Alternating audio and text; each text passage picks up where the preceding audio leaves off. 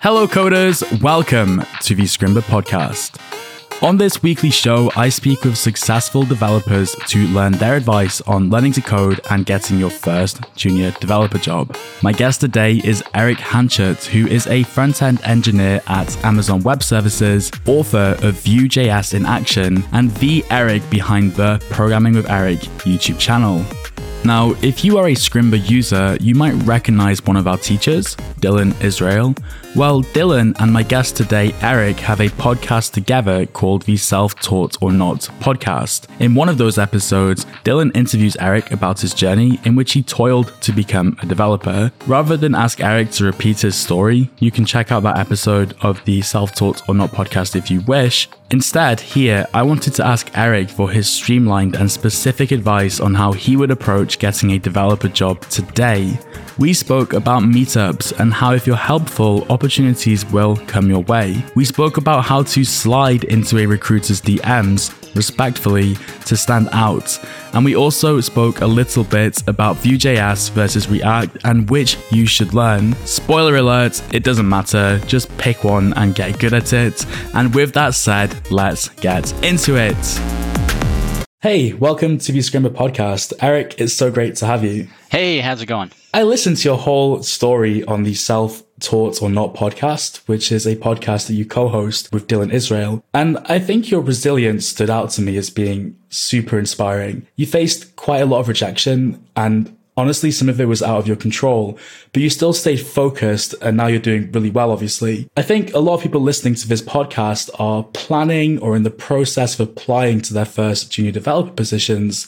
Some rejection is inevitable. How would you suggest someone listening think about rejection and mental toughness as you demonstrated in your journey? That podcast you listened to was kind of just a lot about my journey of going all the way from high school, going to college, dropping out of college, going back to college, getting into tech, getting rejected a lot. And so I think going to the part about rejection is just human nature. It's going to happen in your life. I guess it's just common. It's maybe a better way to put it. It's every time you get a rejection, it's a learning experience. It's a time to reflect back on what you know and what you don't know and what you can do to get to that next step.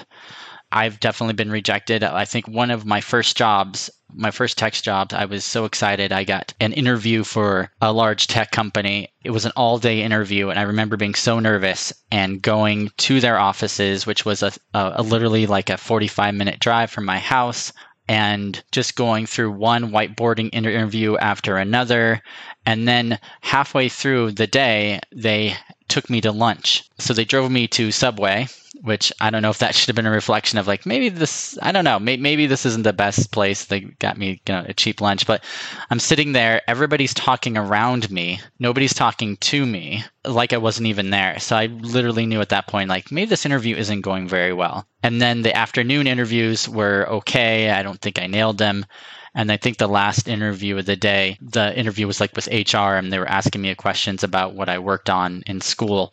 And I told them, I worked on this project. They're like, oh, really? You're the person that worked? I didn't think you worked on that project. I'm like, yeah, I worked on this project. But they were a little dismissive of me. And so I went home feeling rejected, like, oh my gosh, like this was my dream job out of school.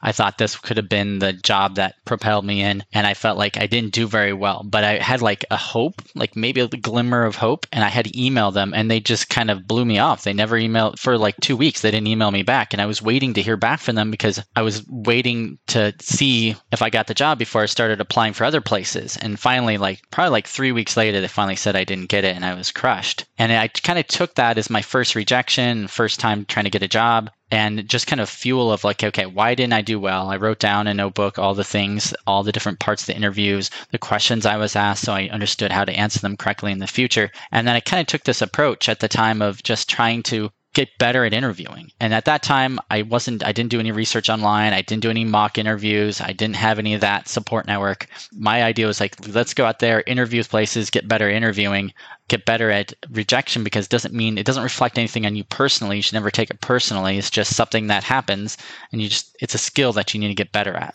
Can I just say, those guys sound really rude. Yeah. That's one nice thing too. You can always think, well, maybe I dodged a bullet if you didn't get the job. So that's a very good point. But what you're saying is that like rejection isn't the be all and end all. If you're actually thinking about it productively, you can channel your learnings so you can make the next positive step. And that's exactly what you did. Yep, exactly. This was happening a while ago, right? Things have changed a little bit since then. In particular, there was some like factors in the economy and stuff that made it a little bit harder to get a job. You were going through a very specific stage in your life. I wonder if today, hypothetically, you were looking for a junior developer role, what kind of strategy would you employ so that you approach it productively? Yeah, that's a good question. To put this in context for people who are listening, I graduated college in like 2007, and I looked for my first role in about 2007, 2008. I had a computer science degree and I had a 4-year college degree. So it was a little bit different back then. We didn't have Free Code Camp was not out. YouTube was out, but it was nothing like what it is now. Scrimba didn't exist back then, so couldn't get amazing content from Scrimba. To answer your question, like if I was a junior dev, I would first just take advantage of those amazing resources. Scrimba, all these other free resources out there to kind of get myself up to the point where I can at least talk intelligently about these technologies. I can create my own websites. There's free hosting. You can use Vercel. You can use, I'm a big fan of AWS. There's Amplify is a product I work on. So you can use Amplify to host your website for 100% for free and use different technologies. So creating your portfolio would be important. But I also say, and this is probably something not everyone agrees with, maybe it's a little more controversial, but I think if you have the chance between working on a portfolio and doing like networking, try to network first, because knowing people is going to get you a foot in that door. So if you're a junior dev nowadays, unfortunately, there's a lot of competition and you need to try to stand out to be able to even land an interview.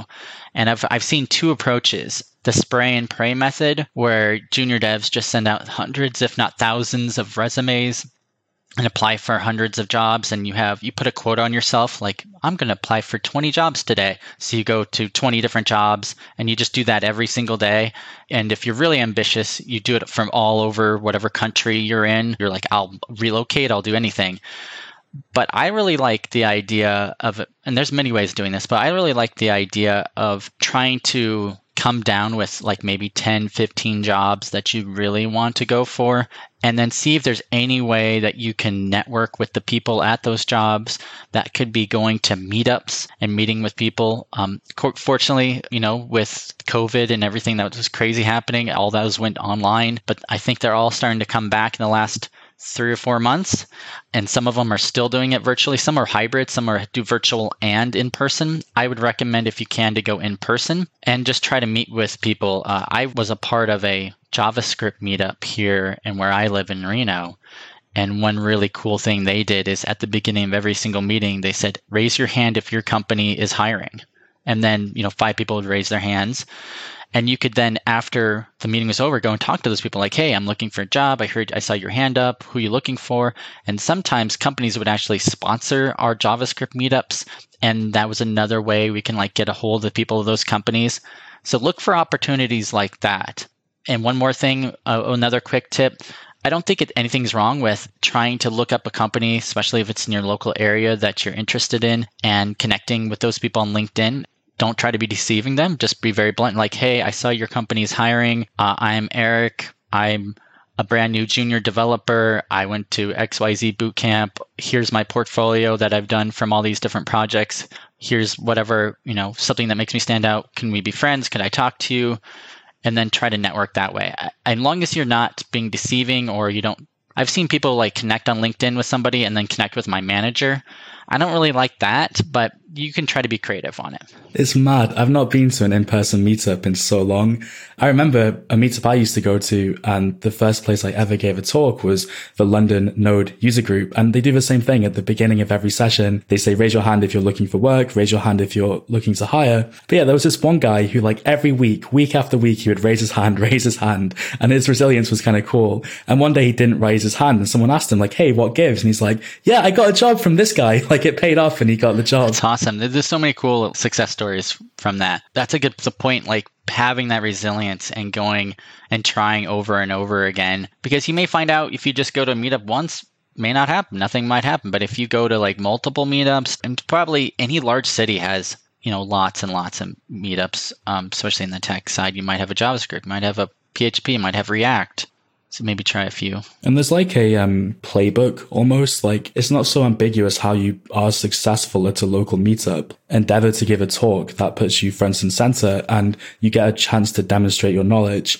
And also people will come up to you afterwards and ask you questions typically. That's really great.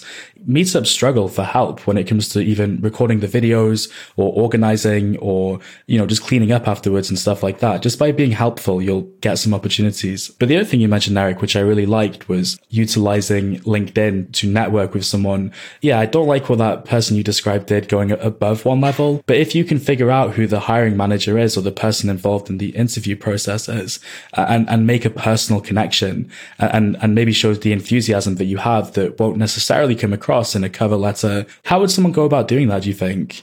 I've done it, and I've had other people do it to me. And the way they did it is they just researched the company online that they were interested in. A lot of times when you go on LinkedIn, you can look up company names and you can see lists of employees from there. Or if the company's anyway public, like they have a blog or they have a lot of those developers might be on Twitter. You might be able to connect with them through there. You don't have to necessarily do LinkedIn, but there might be a few other ways to connect with them. One thing I've seen work, and I've heard other people do too, is you could try to create a kind of very focused application that demonstrates what that company is all about. So if you were trying to get a job at a company that did testing, like testing software, maybe use their testing software, create a blog post about it, put it out there, tag them on Twitter or whatever social media platform it is, try to get on their radar, follow them back, and then see who responds. You might be able to get a hold of a hiring manager, might be able to get a hold of some people that work there. So that's another way. You have to do, I don't want to call it stalking, but you have to kind of stalking in a good way to figure out like this company that you want to work for, who's working there, and how you can get on their radar. Another approach I've heard is there's this idea that you can kind of work in public. I think this term has been thrown around in the last year or two, and a couple of people have kind of been talking about this. Swix, if you look his name up, he's a guy that's been talking a lot about this. Funnily enough, Erik, Swix was on the podcast 2 episodes ago. Oh, wow. That's awesome. I did not know that. So he has this idea of one of his many ideas. He has this idea of creating content online and also being very specific about who you want to target on that content. So instead of just trying to build an audience, which you could use later on, and that's not a bad strategy. That's something I've done. I've built, you can also call building a personal brand where people know, like, and trust you, and that it helps you, get opportunities. And I've had many opportunities because I've written blog posts, I've done YouTube videos and things like that. But you could also create content specifically for a specific company or a specific person at that company that might find interesting. So if there's a very prolific, I don't want to call them internet famous, but a lot of companies have pretty internet famous people or developer advocates that are always out there who are kind of talking about their company. If you can get on their radar, if you see them talking about, I'll say AWS, and they're talking about one of their suite of products, and then you create an app, you create a blog post, you create a video specifically on that piece of product, and you make it even better than that they did, and then you share it online, you tag them in it, that will definitely get you on your radar, and that might open up their DMs, and you can then DM them, ask them, contact them on Twitter. But if you can kind of get the respect of some of these people at the companies, it might get you an in that you can then apply for them. Funnily enough, that's part of how I got my first developer job. I was working for a developer tool company that creates a real-time publish and subscribe API, which is suitable for building chat applications. So I built a group and one-on-one chat application using their API, and they followed me and we got talking and stuff like that. So I guess I have my own hypothesis about why it's so effective. But what do you think? Why do you think this works so well? How does it make the people in the company feel? It kind of helps everybody, I think. So if you create a huge blog article, I'm talking about blogs because I think people get a little intimidated by doing YouTube right away, especially if you're a junior dev. You'd be like, oh my God, now I have to learn a product and get in front of a camera and be able to talk coherently. That's really scary. But maybe you can do a really in-depth blog. And by the way, there's lots of tools out there. If you're not a great writer, you can use different tools to help you write. But maybe you can create a great blog tutorial on something from that company And then it helps you, if you share that out there, it's going to help other people that use their product get to know that better. It shows that you have initiative to the people that you're trying to get in touch with or trying to get on their radar. It tells them at the minimum that you know how to write and that you can explain technical topics and that you understand their product. And you probably could understand it better than someone who just randomly put their CV in and cover letter a day before, because you've actually used their product and you're willing to go that extra mile. It's not going to always work too, and you shouldn't always expect something in return. So you should always be like, hey, I'm going to put this out in the world and I'm going to try to target this company or this people, and maybe they'll like it, maybe they won't. The worst thing you want to do is be like expect something in return. But if you kind of go with a better attitude, then it could work. If you're enjoying this episode of the Scrimba podcast, please do us at Scrimba a favor and recommend this episode with your friends. Word of mouth is the single best way to support a podcast that you like, so thanks in advance. Next Tuesday on the Scrimba podcast, Cassidy Williams, aka Cassidoo, joins me to talk about her tips on creating a convincing resume and compelling cover letter, as well as advice about where to find jobs and what attitude to bring to the job search. Learning different things and building different projects and growing. You could use like the hashtag 100 Days of Code on Twitter. As you put out all of this stuff, you might be able to write blog posts on dev.to. Heck, you might be able to make a screencast on Scrimba. As you do all of these things, more and more people will start to notice the skills that you have. And when you are applying for a job, you have a track record. And so when someone starts to Google you or as they're looking at your resume, you can say, look at this series of tweets, look at this series of blog posts, look at these projects that I've built, look at these screencasts that I've made, that sort of thing. And because you have a paper trail of all the things that you've done, it shows that you haven't just been farting around, took an online course, and now you're trying to get a job. You've been learning over time, and people know about it, and there's evidence of it all over the internet. That's next Tuesday on the weekly Scrimba podcast, so make sure you subscribe to see it in your feed and support the show.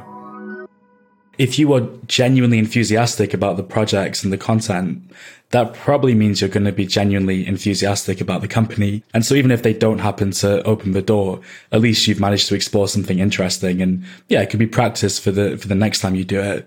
But most people want to work with other people that care, at least on the product side, and want to make it better and want to collaborate to improve the product. And if you've gone to that effort, then it means you probably care. It means you'll probably be a good person to work with. Worth a shot, right? Worth an interview. Yeah, absolutely. And you may find working on that product is awful or you don't like it. And maybe that could be either like if you don't like work on it, then you'll be like, okay, maybe I don't want to do it. But maybe they'll give you initiative to be like, I want to make this product better. So if I could work on this team, look, I already have ideas that I know we can make this better by doing X, Y, and Z, and you can really impress them. Because really, when you go for an interview, it is a two-way street. Essentially, they're interviewing you, but you're sort of interviewing them too. But I still always think that they have the advantage at the end of the day, unfortunately. Even though you're technically interviewing them, they still have more of a say. I mean, they're the ones that are going to be paying you.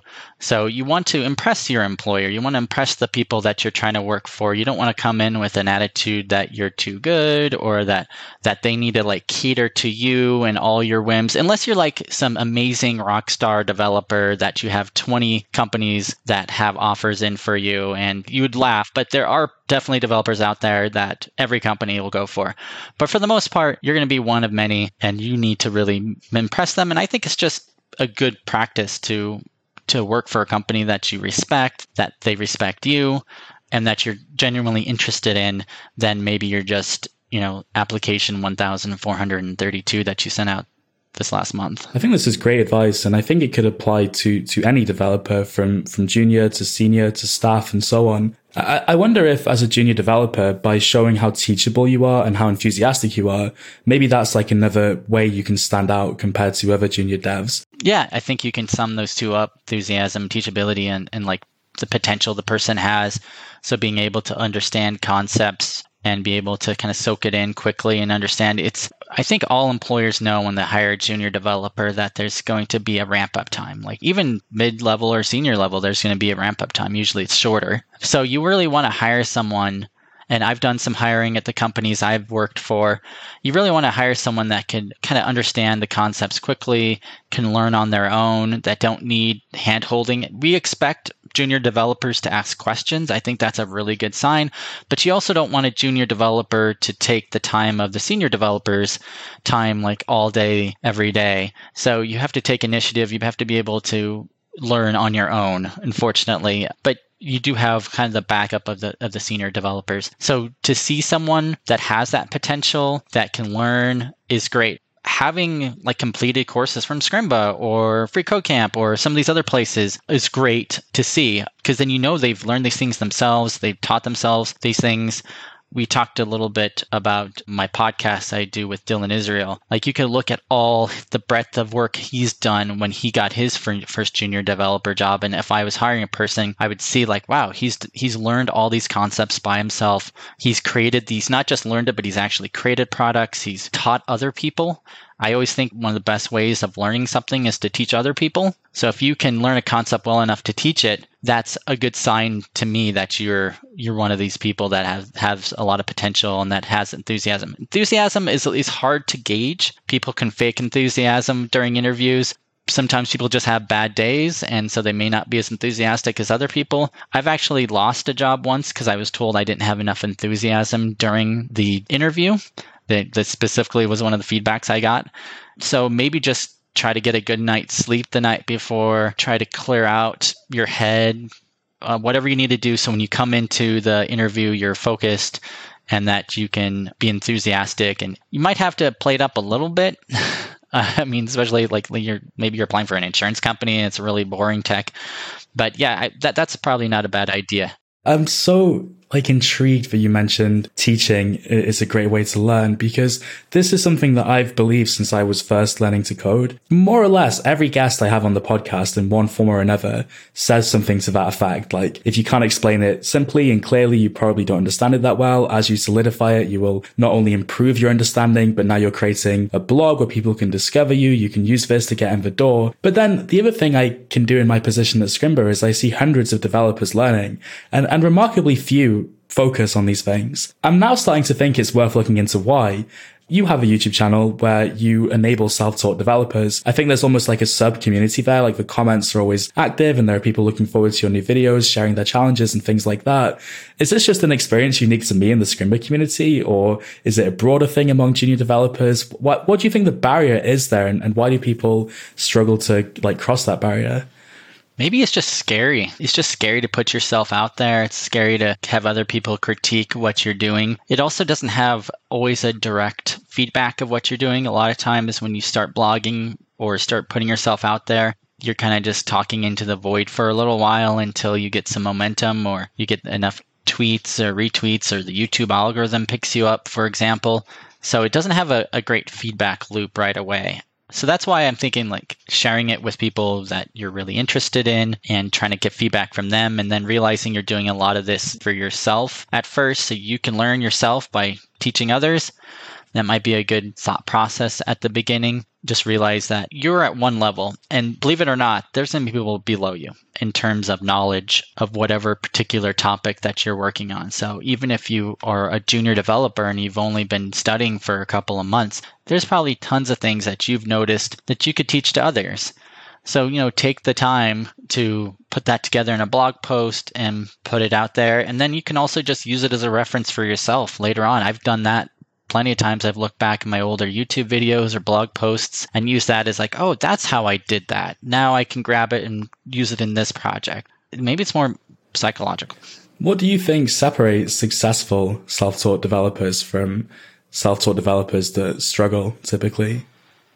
That's a good question. I'm guessing it's a lot of persistence. It's a lot of just going out there every day. I like this concept of trying to get a little better every day. It doesn't always happen, but if you can become a little bit better more than the previous day, it's better. Maybe this isn't the best example, but I moved recently to an area that has a bunch of foothills behind me, and there's a bunch of hiking paths. And the first day I went out, I'm going to do this. I downloaded an app and I made it a half a mile. And I was exhausted and winded and okay, I can't do this. And I came back. And then the next day I made it a little bit further.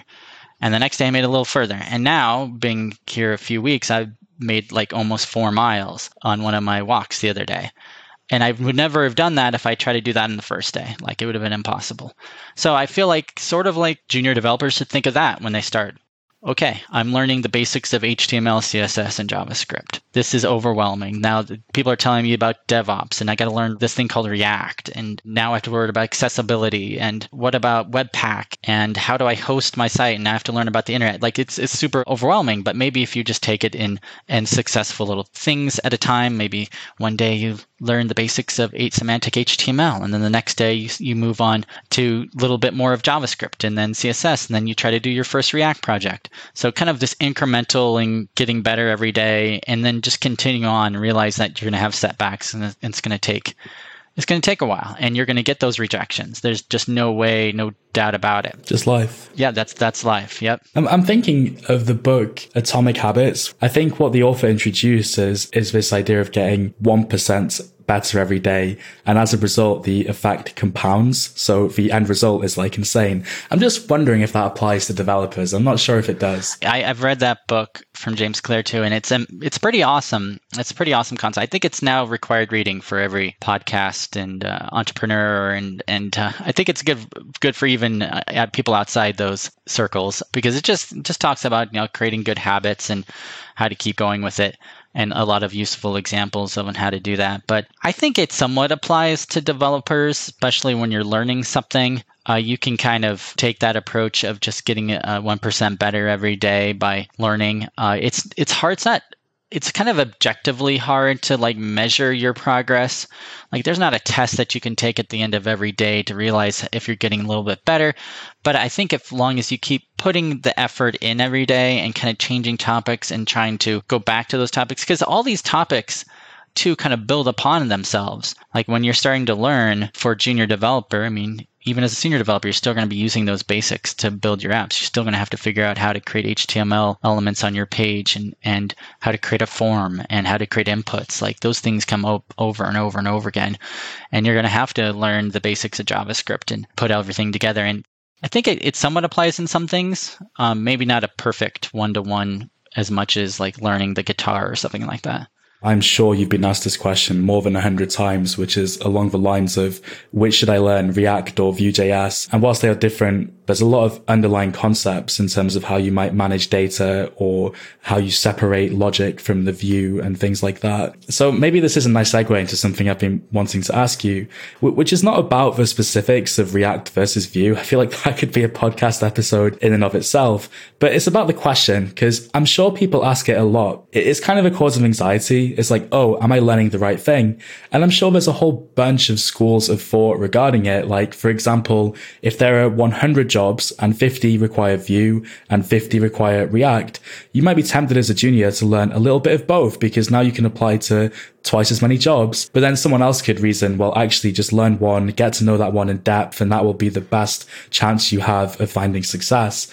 Very, very broad question, but I'd love to know your thoughts. Like, what comes to mind when people ask this question? Vue and React are, probably if not the two most popular frameworks / libraries out there. And people always like to say, well, React's not a framework. Well, yeah, I know, but it's a library. And once you add in everything in, and I consider it as a framework. But you're still right. There is a big choice a lot of new developers have to make at some point. I come from a background where I learned Vue.js as one of the first frameworks I learned. Well, technically I learned a few others before that, but one is one of the big ones that I learned at the beginning. And I really liked the community. I really thought it was easier for me. And I've heard this from other junior developers that Vue is a very easy framework to pick up. It doesn't have the complexities of the HTML and JavaScript mixed together like you have in JSX. And you don't typically need to know as much JavaScript. Like, for example, we have directives in Vue. So you have something like a v4. You don't have to learn like a JavaScript map to map over things. So there's definitely some advantages there, and it has a pretty quick ramp up time to learn. I think a lot of junior devs can learn it pretty quickly. So overall, I think it's an excellent framework to learn. They do call Vue.js the progressive framework because they've kind of come from the point of view that you can incrementally added into your existing applications, starting off with the CDN tag, and then move up to using something called the CLI, or the command line interface tools, to build your whole project up. And you can do something similar in React. You can use the command line. You can use like link tag or script tags to add in your React code. Although with JSX, it's a little bit more complicated and it's not really as recommended. But I still think that Vue has a little bit of advantage in that way of being more incrementally adopted and has a pretty good ramp up time. Now, purely off of numbers, it's clear that React has more NPM downloads. It has a pretty huge community, and there's more jobs out there. So that's clear. If from everything I've seen out there, from all the different surveys, more companies use React. But I don't think it's a bad idea to learn Vue at all, because I think there's plenty of jobs for Vue out there too. But you may want to consider, if you're a junior developer, to see what jobs are in the immediate area that you're in. I would say it would be a good idea to do some research of the local area that you're in to figure out what framework, library, what technology you should learn and work on that. And I think if you pick Vue in general, you're going to be fine. I'd still say if you find out there's a lot of React jobs, that's no problem with picking React. And there's also really, I think this happens quite often, is as your career progresses, you're going to be finding out that one company you're going to be working in React, but the next company you might be working in Vue or Angular. And it's always good to have like more than one stack, more than one framework under your belt, so you can more easily move from one job to the other, and that you can talk intelligently about it. And you can start seeing patterns between these different frameworks too, which is awesome. You can see how you can do components in Vue versus React and so forth. React is a great framework, but I don't think you should discount Vue and learning it and trying to understand it as well. Say someone's learning React and they're listening to this podcast. Are you kind of advocating that they should stick with React or try Vue or do both? Continue on, definitely. I would not say like divert off your React path. So yeah, if that's the curriculum you're going through, many boot camps teach React as the first and only framework that they teach. Scrimba teaches that, but I know you guys have content in the other frameworks too. So no, I think that's perfectly fine. I'm just saying that there is opportunities out there outside the React ecosystem. It feels like React it's almost like these frameworks, it's almost like a religious war. I don't want to get into religion, but there's definitely strong feelings on all these sides about these frameworks. When I was growing up, it used to be like between Linux and Windows, like, oh my God, Linux is trying to take over Windows. And there was like camps on both sides. And now it feels like as I've grown up, I've seen these parallels between these different frameworks and people religiously going through one or the other, or maybe dogmatic is a better word.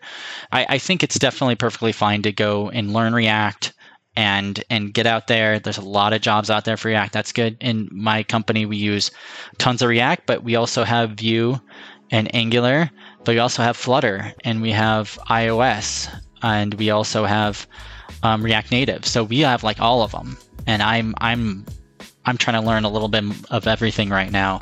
And my last job, we did Angular. So Angular is also really popular, especially the enterprise companies out there. A lot of companies that have Java, they move to Angular as their front end. So, Erik, thank you so much for coming on the podcast. Thank you. That was Erik Hanchett, front-end engineer at AWS and content creator. You can find all Erik's links in the show notes. Coming up next time on the Scrimba podcast, Cassidy Williams joins me to talk about her advice for junior programmers and frankly, programmers in general in 2021 based on her wealth of experience. Make sure you subscribe to the show to see that episode in your feed and support the podcast. This episode was edited by Jan Osenovic, and I'm your host, Alex Booker. You can follow me on Twitter at BookerCodes, where I share highlights from the podcast and other news by Scrimba. See you next week.